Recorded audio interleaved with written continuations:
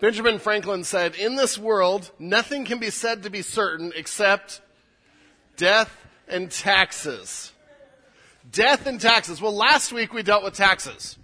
And Pastor Andrew taught us and expounded scripture that Jesus basically said, pay your taxes. I don't know how else to put that, but honor the government that God has put in sovereignly over us. And so we pay our taxes. We honor the government. So Benjamin Franklin's right on that.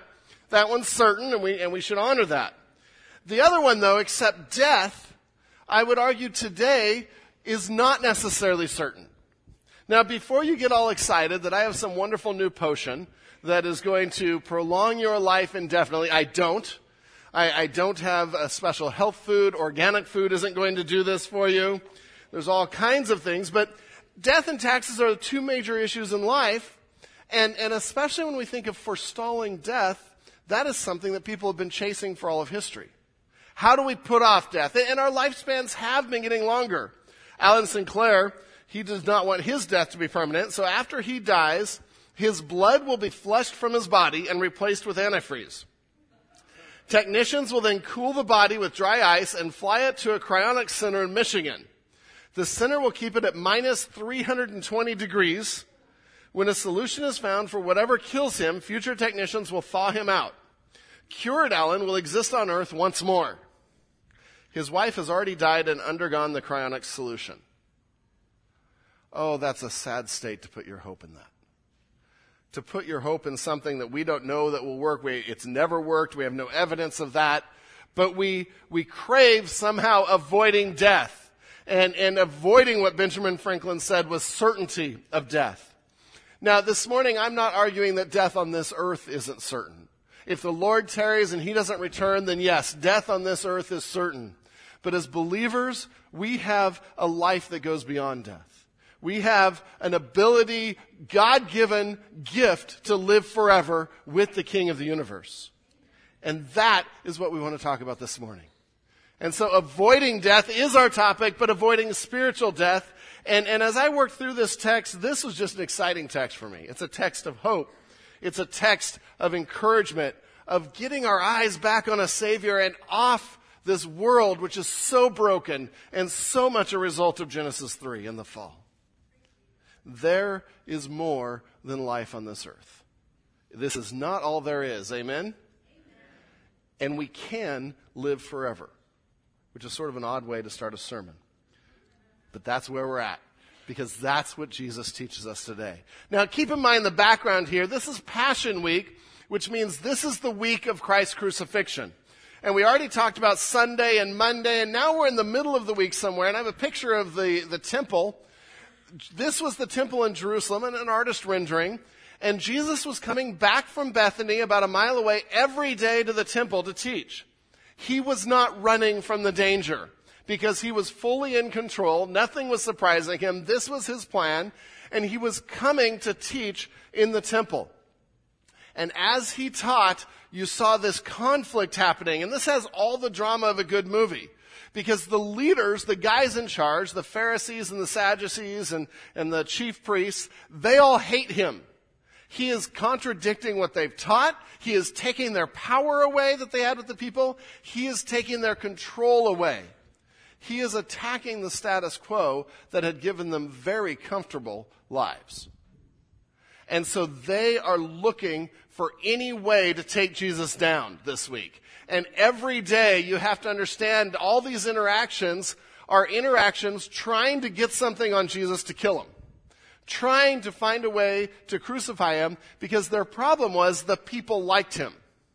And if they kill him when he still has the people's support, now they've still lost.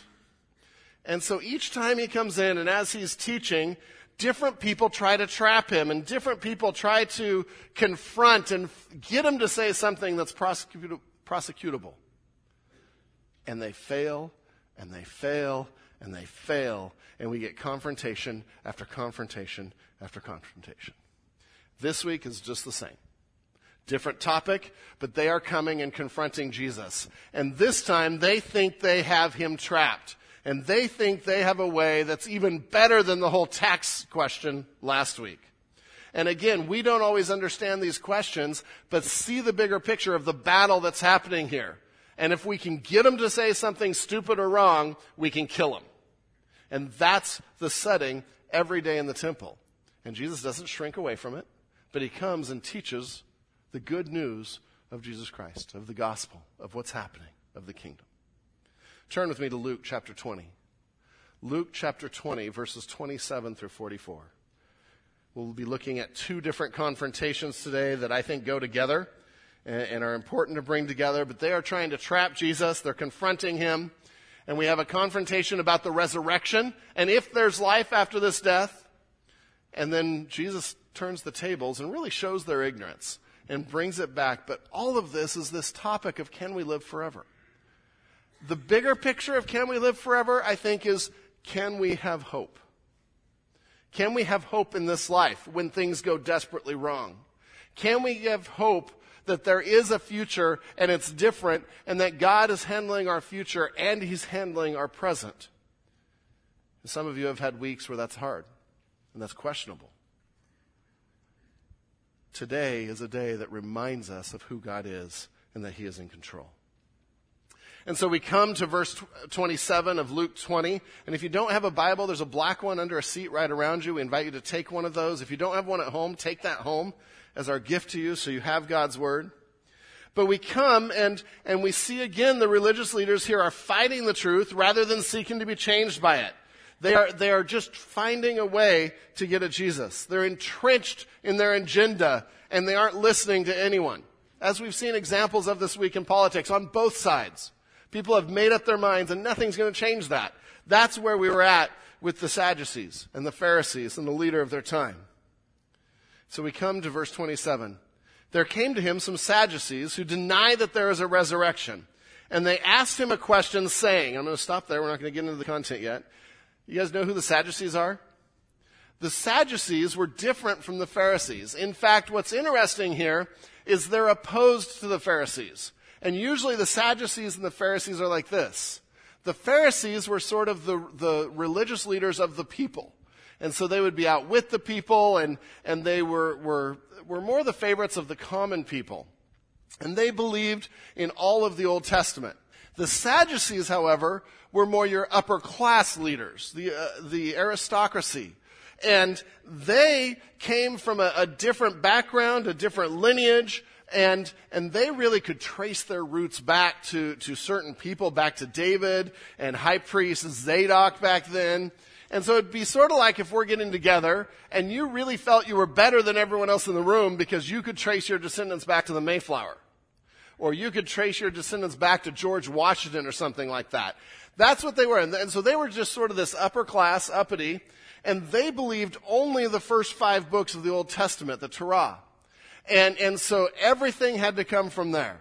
Now, out of that, they didn't believe that the resurrection was mentioned there. Jesus is going to confront that. And so they didn't believe in a resurrection. They didn't believe in life after death, that there was anything beyond this world. Oh yeah, that's an encouraging worldview. That's a great mindset. The joke this is going to be corny, a dad joke, but the joke I like is the Sadducees didn't believe in the resurrection, so they were sad, you see. Hey, it's going to help you on a test. It's because you won't forget it. If you don't believe in the resurrection, if you don't believe that there's anything beyond this wonderful, perfect, blissful world we live in, that's discouraging. That's depressing. That's where they were at.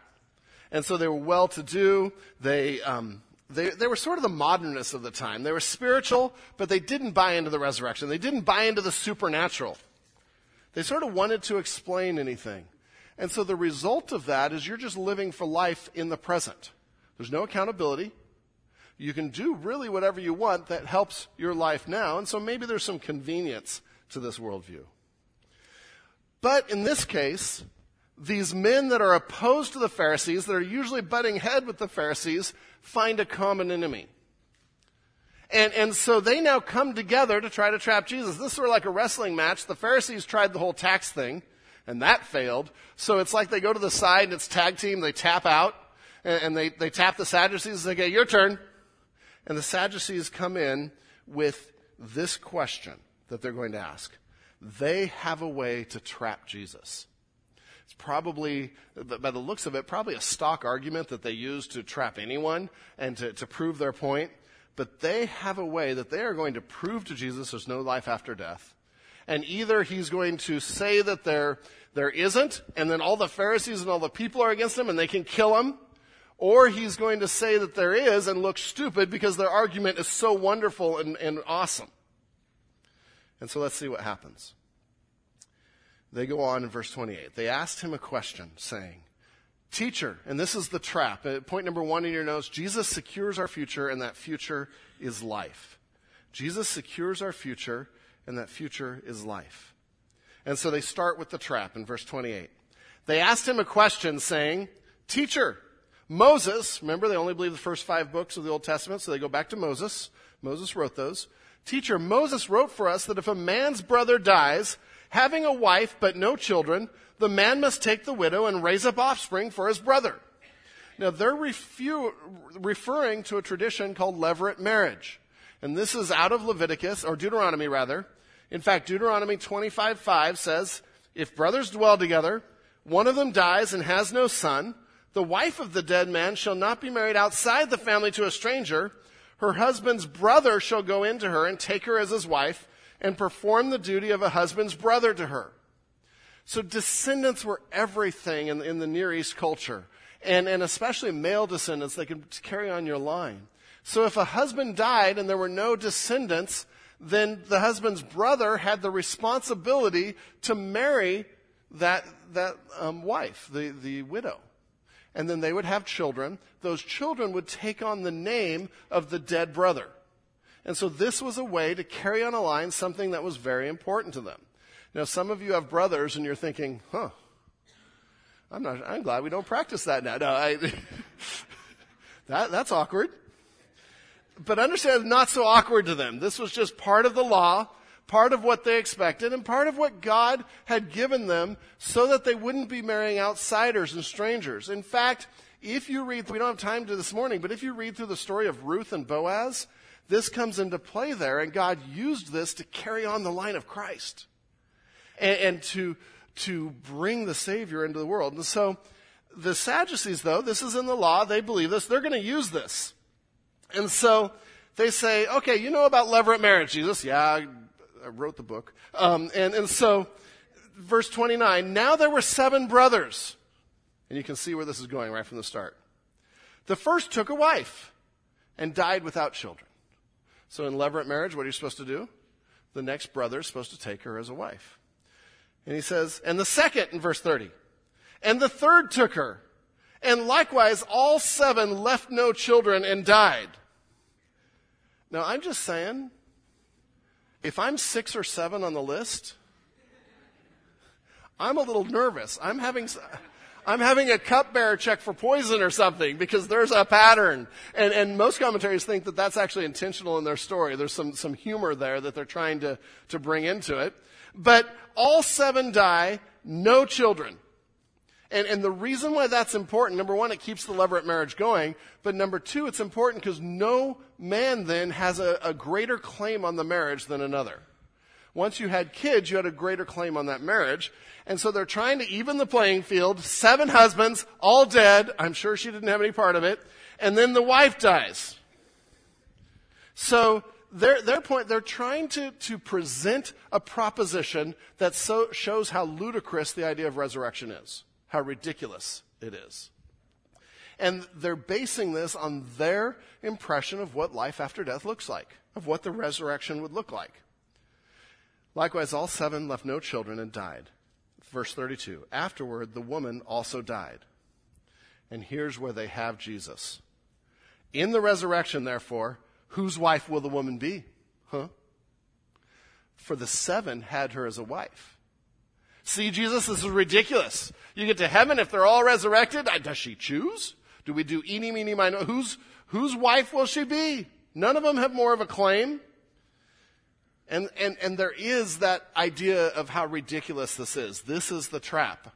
I know my sarcasm can get away with me from me sometimes. No, this is what they're doing. This is the argument of how ridiculous it is. And so how does Jesus answer this? Because this has trapped many a person that they've talked to. And so then we get Jesus' answer in verses 34 through 40. And there's a couple ways, there's a couple levels we can look at this answer, and I'll just share what those are quickly because I want to go to one of them. The first is we need to understand the picture here that Jesus is being attacked, and in his wisdom and omniscience and sovereignty, he has perfect answers to these things, and he shuts people down.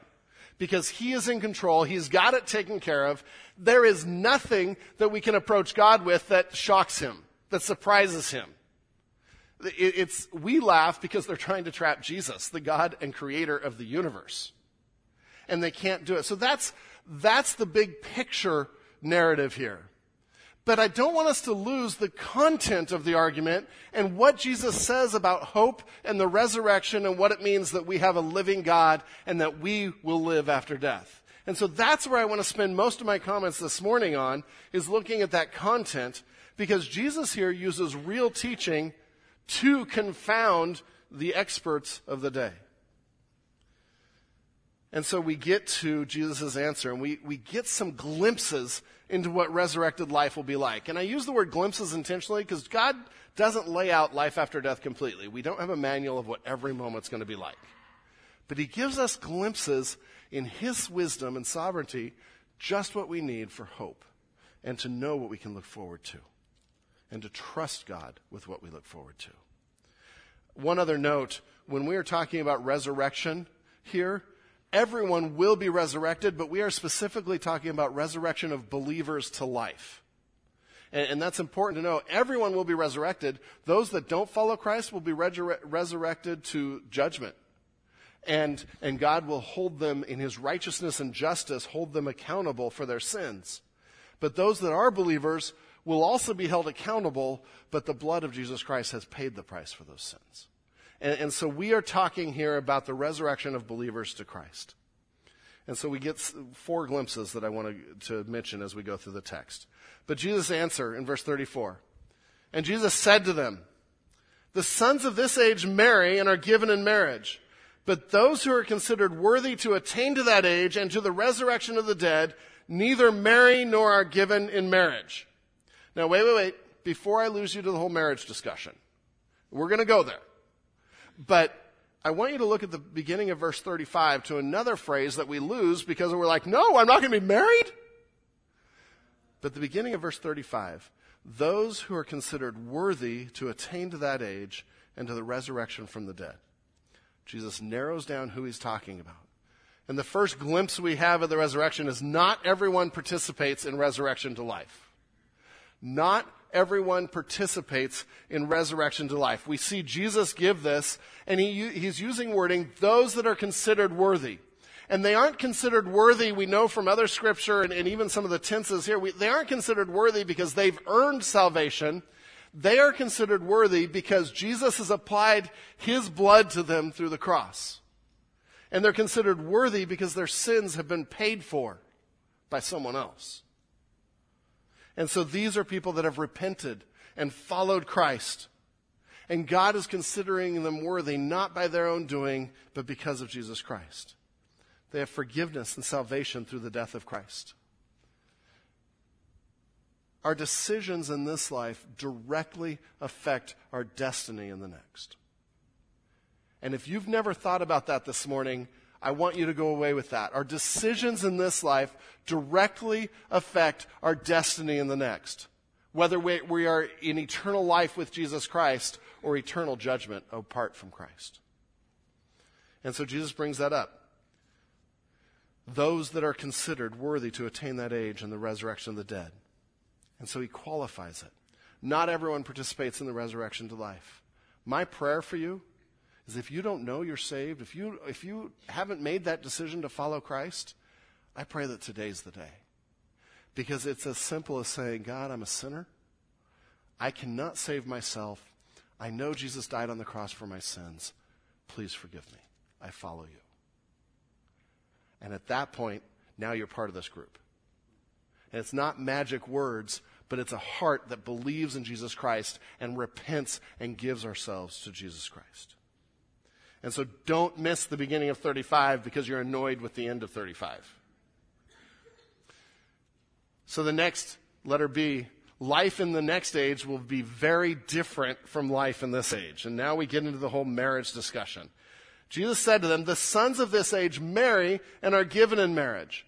The Jewish mindset, even among the Pharisees that believed in a resurrection, was that we would be resurrected sort of into the same kind of life we have now.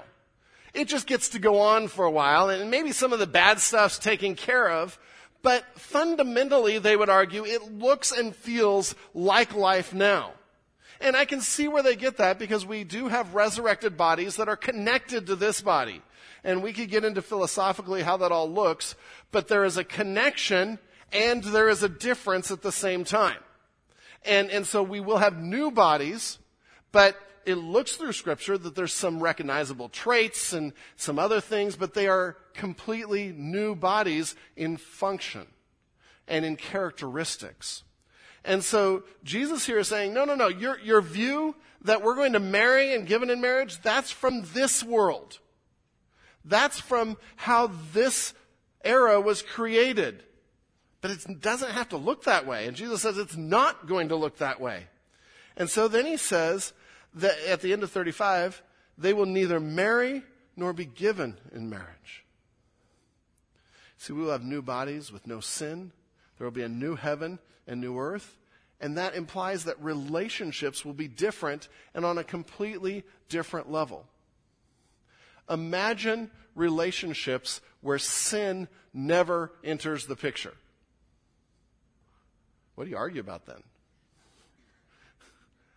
How well do you know somebody if there is no shroud of sin, if there are no masks that we put on, if we can be completely transparent with each other and know that there is real love and real understanding of each other? See, relationships are different when you take sin out of the equation. And our relationships in heaven, in the new heaven and new earth, with every believer will be of that quality. Not just our spouse. See, I know we can, if you're in a happy marriage, this verse can sound really sad.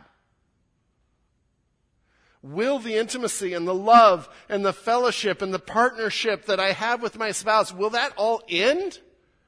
Really, God? I guarantee if God ends something in this world, he has something better in the next. Do you trust him? Do you trust him? See, we have to understand that God has had this plan from all eternity. And he's not going to say there's no more marriage. Ha ha!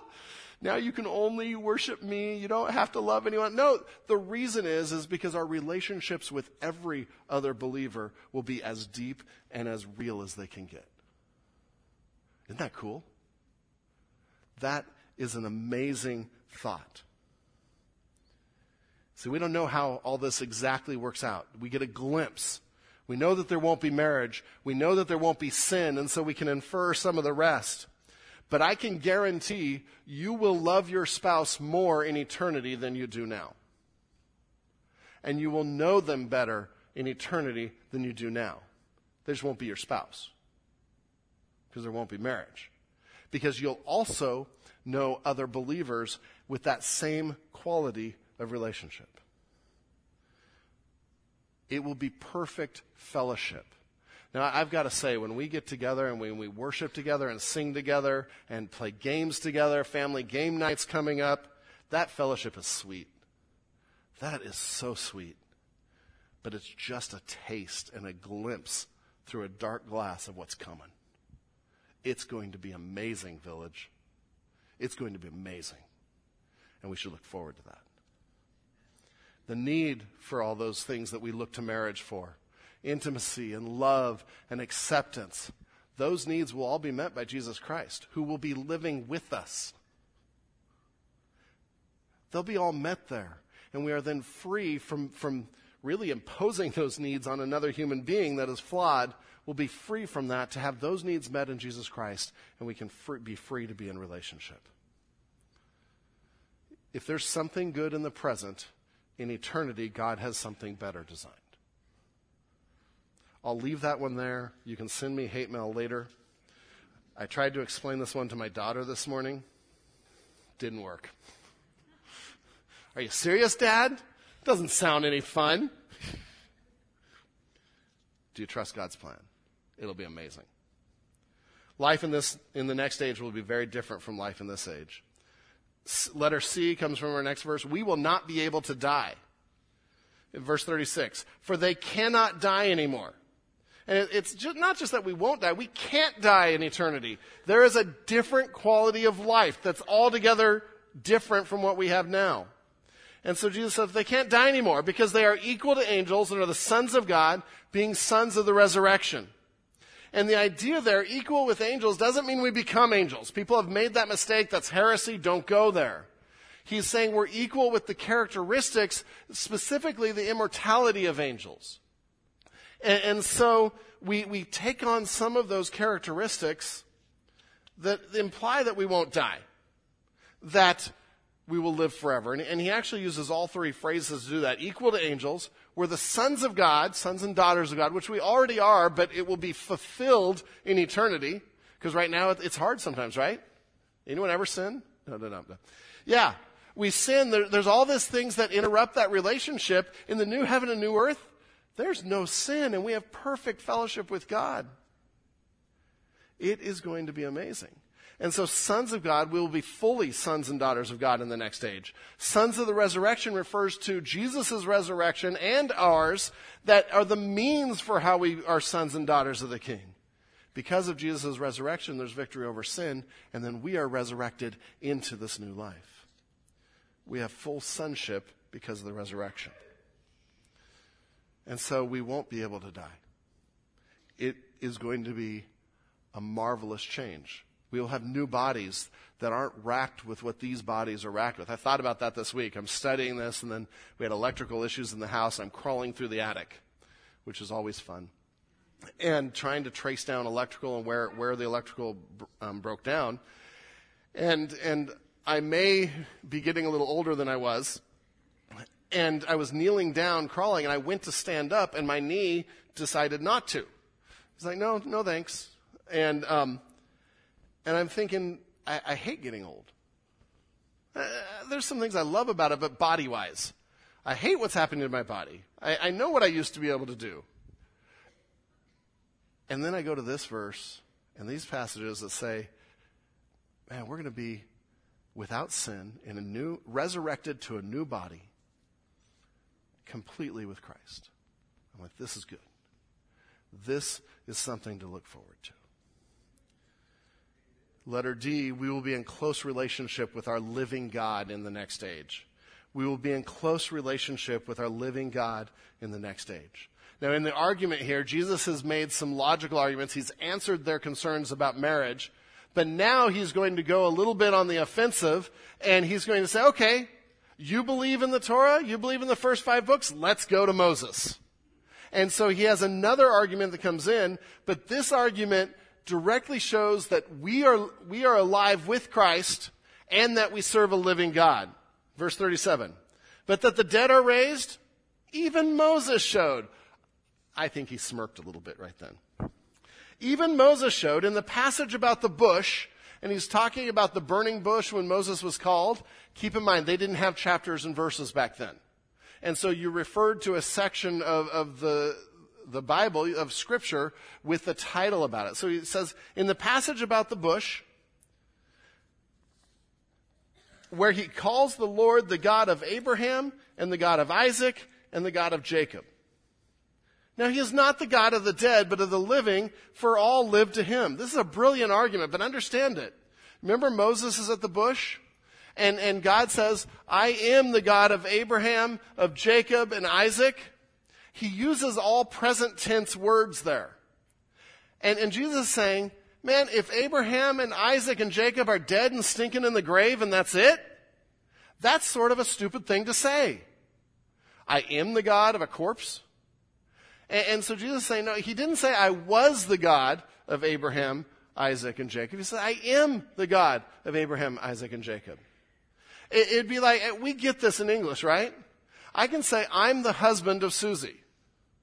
And that implies that she's alive and that we're still married. But if I came up here and said I was married to Susie, that's a problem.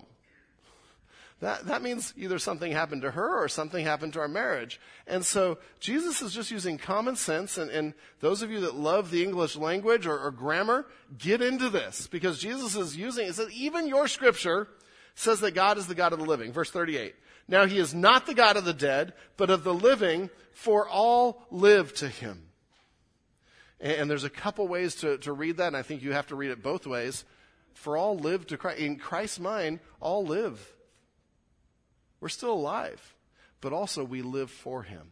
The result that there's going to be a resurrection, that we are saved and we are given this life, is we live for God. We live for a living God. And so this point is we will be in close relationship with our living God in the next age. And Jesus is using a great tactic here as he goes to their own scripture. And by the way, when we are talking to Muslims and Mormons and different people, it is so helpful as a tactic, as just a good principle, to listen, find out where they're coming from, and use what they are willing to agree to make your argument. And that's what Jesus does here. He knows Scripture. He rightly interprets it. And so he understands that Abraham, Isaac, and Jacob are alive. Now, there's a lot of discussion. What happens when we die?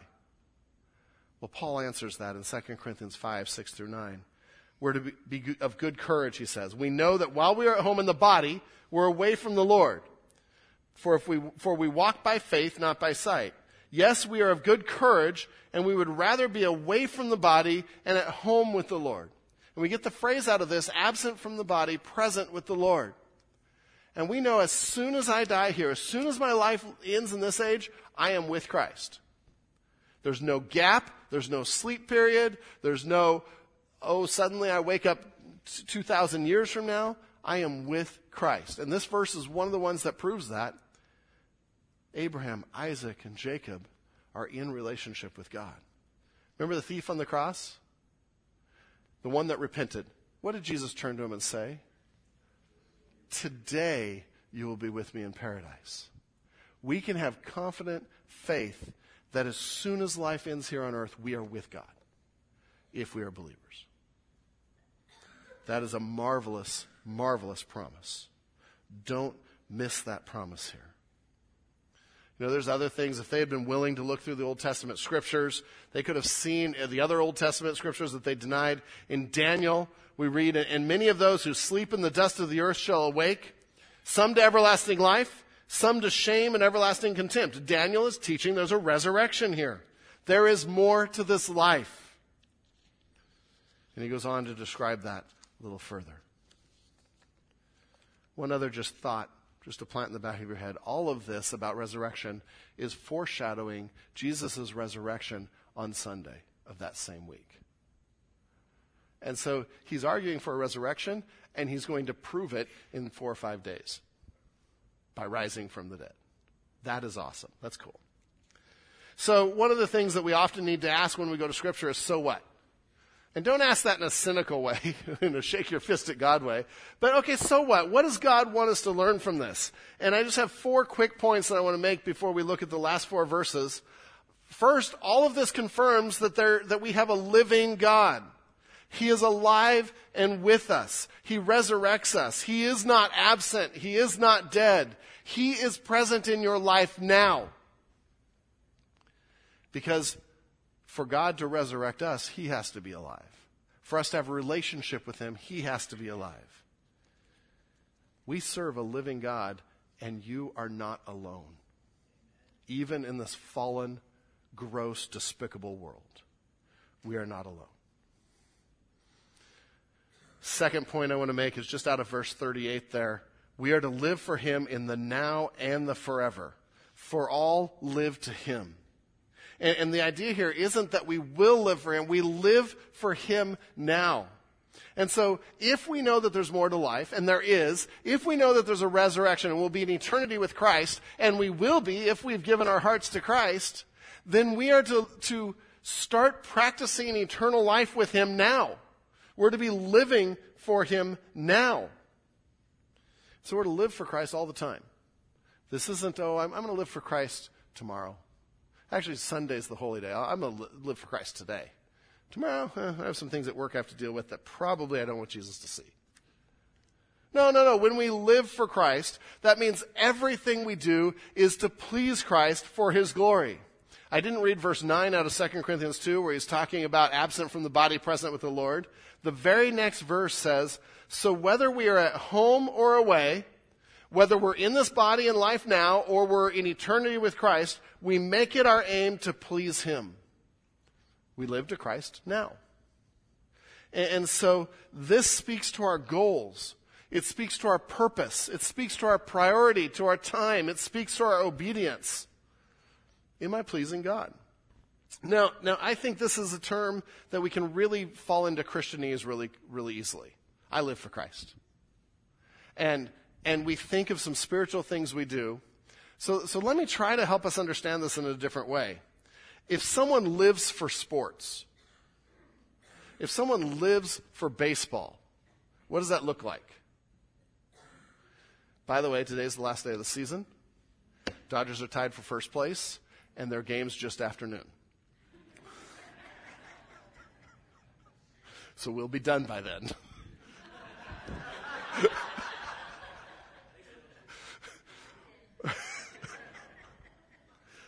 What does it mean to live for sports? When we describe someone like that, think about it. What does it mean? Answer, talk back to me. To be consumed by it. Yeah, when someone's living for sports, man, every conversation. We're going to talk about Mike Trout again. No, sorry, Angel fans.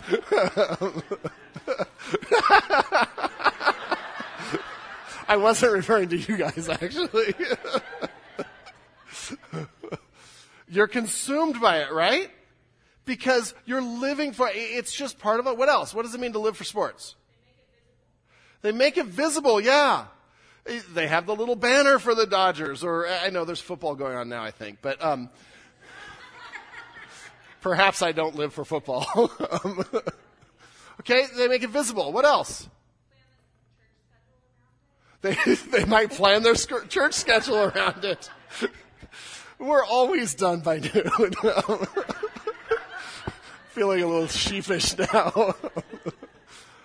But we do plan our schedule around things that consume us. Things that we live for, don't we? What else? What does it mean to live for sports or for something? What? You follow stats and research. How can you be a baseball fan and not? No, you learn about it. You study it. Liana, we spend our money on it and our resources. Good, Jim. Everyone knows you're a fan. That's right. I don't know if you knew, but I'm a Dodger fan. Eric. Gamble. Some people will gamble on it because they're so into it. And then you have fantasy sports. So take all those things, and when Jesus says we're to live for Christ, this is what we organize our schedule around. This is what we talk about. There should be no question that we're a follower of Christ because it's visible. Do you see how almost everything we said fits into this? This is what it means to follow Christ. Will people know that you're all in? Will people know that you're living for Christ this week? Because he saved us. He gave his life for us. He's going to resurrect us to eternity with him. Do you think we could live for him now? Two other implications, the so whats. Letter C. God has it worked out. What it will look like. Don't worry. God has our future worked out. God has eternity worked out. God knows what relationships and whether we'll be married or not in heaven. He has it worked out. But he also has our present worked out to get us there. You can't have someone's future worked out if you have no control over their present. And if you're not sovereign now. And so this gives great hope because I don't have to worry now. I'm to obey, I'm to trust God, I'm to do everything I can to follow him, but I don't have to worry as the crud of this world crashes down on me sometimes, as the pressures, as the weight, as the stress, as the hurts of this world, because I can trust that God is going to work this out for good. He's already worked it out. In this case, there was an apparent discrepancy. Goodness. How can marriage work this way? Jesus knew it wasn't a discrepancy. He had an answer. He works out our life too. Catch this today. If you can, and I've said this before, but if you can trust God with your eternity, you can trust him with tomorrow. If you can trust God with eternity, you can trust him with tomorrow or today. So we don't have to live a life of worry. God's got it. And it doesn't mean we're just laissez-faire, hands off, and I'm just going to sit on the couch and see what God does. But we obey, we follow, we please him, and he's got it. Letter D, there will be life after death. There's hope. I love this one. I resonate with this one. I love the fact that this world is not all there is. And so I can actually watch the news and know, that's going to end someday. And it's going to be better. Altogether better. So the last 4 verses I just want to go through briefly because I think they tie in. I think Jesus is sort of capping off why this is possible. The first point was Jesus secures our future, and our future is life. But how is he able to do that? And this next section answers that. He's able because he is more than just a man. He's more than the son of David. He is God. Again, he's attacking the view of the time. One of his titles was Son of David. And that meant he'd be king, and that tied into the whole earthly king, let's kick the Romans' behinds out of here, and let's have a good life now. But they didn't understand necessarily that he was God and Messiah. But to provide resurrection and forgiveness of sins, he must be God as well. And so in some verses that may be very confusing, and we'll try to explain them, in verse 41, but he, being Jesus, said to them, how can they say that Christ is David's son? Because he was called the son of David. Remember the word for Christ, that's not a name of Jesus, that's more of a title. It means anointed one or Messiah. How can they say that the Messiah is David's son? For David himself, and Jesus is going to quote Psalm 110 verse 1, the most quoted verse in the New Testament, by the way. For David himself says in the book of Psalms, the Lord said to my Lord, sit at my right hand until I make your enemies your footstool. Huh? You got to read that one a couple times, right? I read that and I'm like, okay, I got to process this. The Lord said to my Lord, who's talking?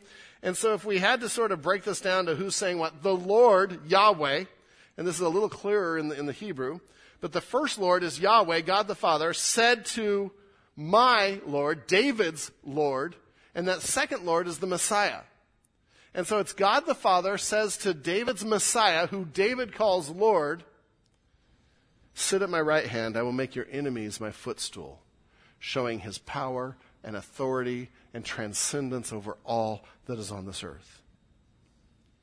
And so Jesus then asks the question, he says, so David calls him Lord. How's he his son? And Jesus is playing with words here a little bit. I think he's also proving that they aren't as smart as they think they are. He's like, you want to trap me? Answer this. And they can't. It's awesome. But the bigger picture here is he's showing that the Messiah is both fully man, son of David, and fully God, divine. And I believe this ties directly into our assurance of the resurrection, because if Jesus isn't God, we have no assurance, no confidence, no hope that there's life after this, or that certainly anyone can get us there. And Jesus is like, no, actually, if you think of the Son of David and who I am, he's correcting their view of the Messiah. I'm fully man, but I'm also fully God. And he shows the authority and the greatness of the Messiah, even over the great King David, which was the hero in Judaism. And Jesus says, even David calls me Lord. And the implied question is, why don't you? You're attacking me. You're confronting me. You're trying to kill me. Even your hero calls me Lord. Will you live for me? An amazing turnaround that Jesus isn't just trying to trap them, he's still trying to teach who he is. That same Jesus is at the right hand of God right now, interceding on our behalf, and he is still Lord. And we have a choice. Will I believe him? Will I follow him? Because those that do have hope and assurance. We know that we can hope in him, that we can trust him, that we are to live for him. And those that don't have eternity in judgment. This morning, choose Jesus. Make him Lord of your life. Echo David's word and say to him, you are my Lord. Let's pray. Lord God, you are my Lord. You are ruler of my life. You give me hope. I trust you with every circumstance that I face, even if I don't understand it, even if it hurts, even if I don't know how I'm going to get past it. I trust you because this life is not all there is. Lord, thank you for this hope, for this trust, this confidence. Lord, help us as your church to live for you. To not just live for sports or kids or family or work or whatever it is, but to live for you first and foremost, God. Lord, as we do, people will notice and it will take this world by storm. Thank you for your promises, for your word. In your name, amen.